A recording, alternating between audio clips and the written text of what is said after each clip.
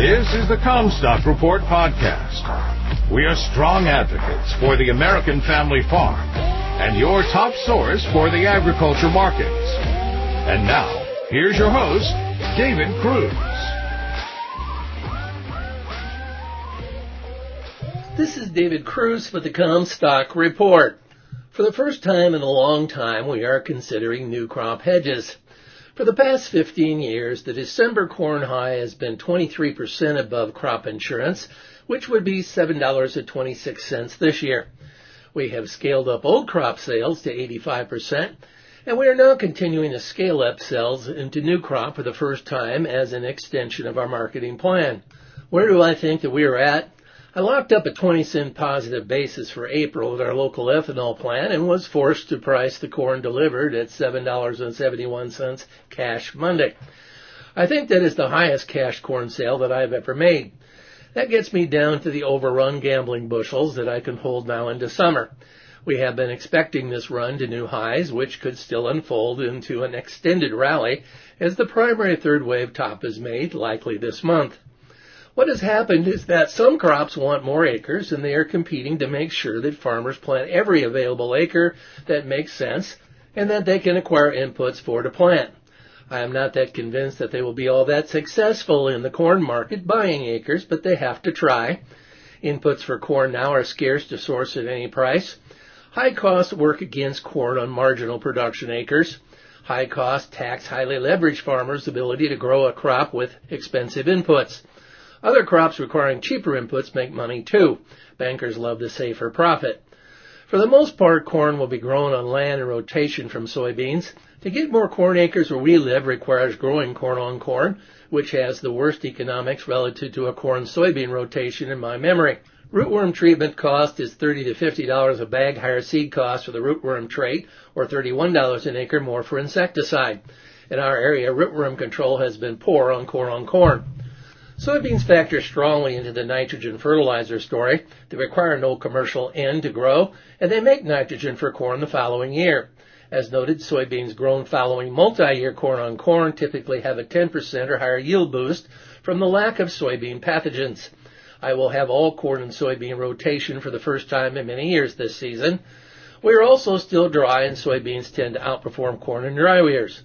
As the planters begin to roll soon, what gets planted will also be impacted by agronomic conditions, such as extreme drought in the plains and too wet in the eastern corn belt. I am skeptical that there are many acres in play to flex to corn almost regardless of price. The push by the market to buy corn acres is nearing a crescendo when after planting, market strength can become moot. The auction will be over for the time being. Then the next major market factor will be summer weather.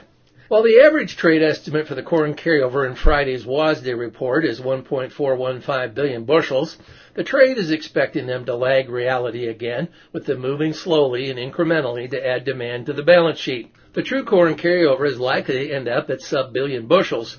Current price strength is not ration demand. If that premise is true, as I suspect it is, prices may have to go to levels yet where some demand gets destroyed. Eric Ralph, our Royal Office branch manager, noted, in years 08, 12, and 21, the high for December corn averaged 47% above crop insurance, which would be $8.67 this year. That would require old crop to reach near or beyond $9, but definitely above the previous all-time high, unquote. It doesn't take much imagination to see if corn planted acreage stays low, and a high-pressure rid sets up over the top of the corn belt this summer. Katie bar the door for the market upside potential. So do not make December new crop corn sales in the cash market. We view these as temporary hedges that will not be carried yet into fall. Our local ethanol plant is bidding 20 cents under a new crop basis. I think that there's just as much chance of basis being positive as a negative ahead, so we do not want to lock into a negative basis for the new crop sales. I'm still long a couple of contracts for December corn bought last October at $5.22 that I intend to take profit on now. I bought May 2023 soybeans in the break after the USDA acreage intention report at $13.75, as recommended in my post-report commentary. That is the new crop contract for Brazil, and I do not think that they can make any money at that price. I think that folks are too bearish soybeans.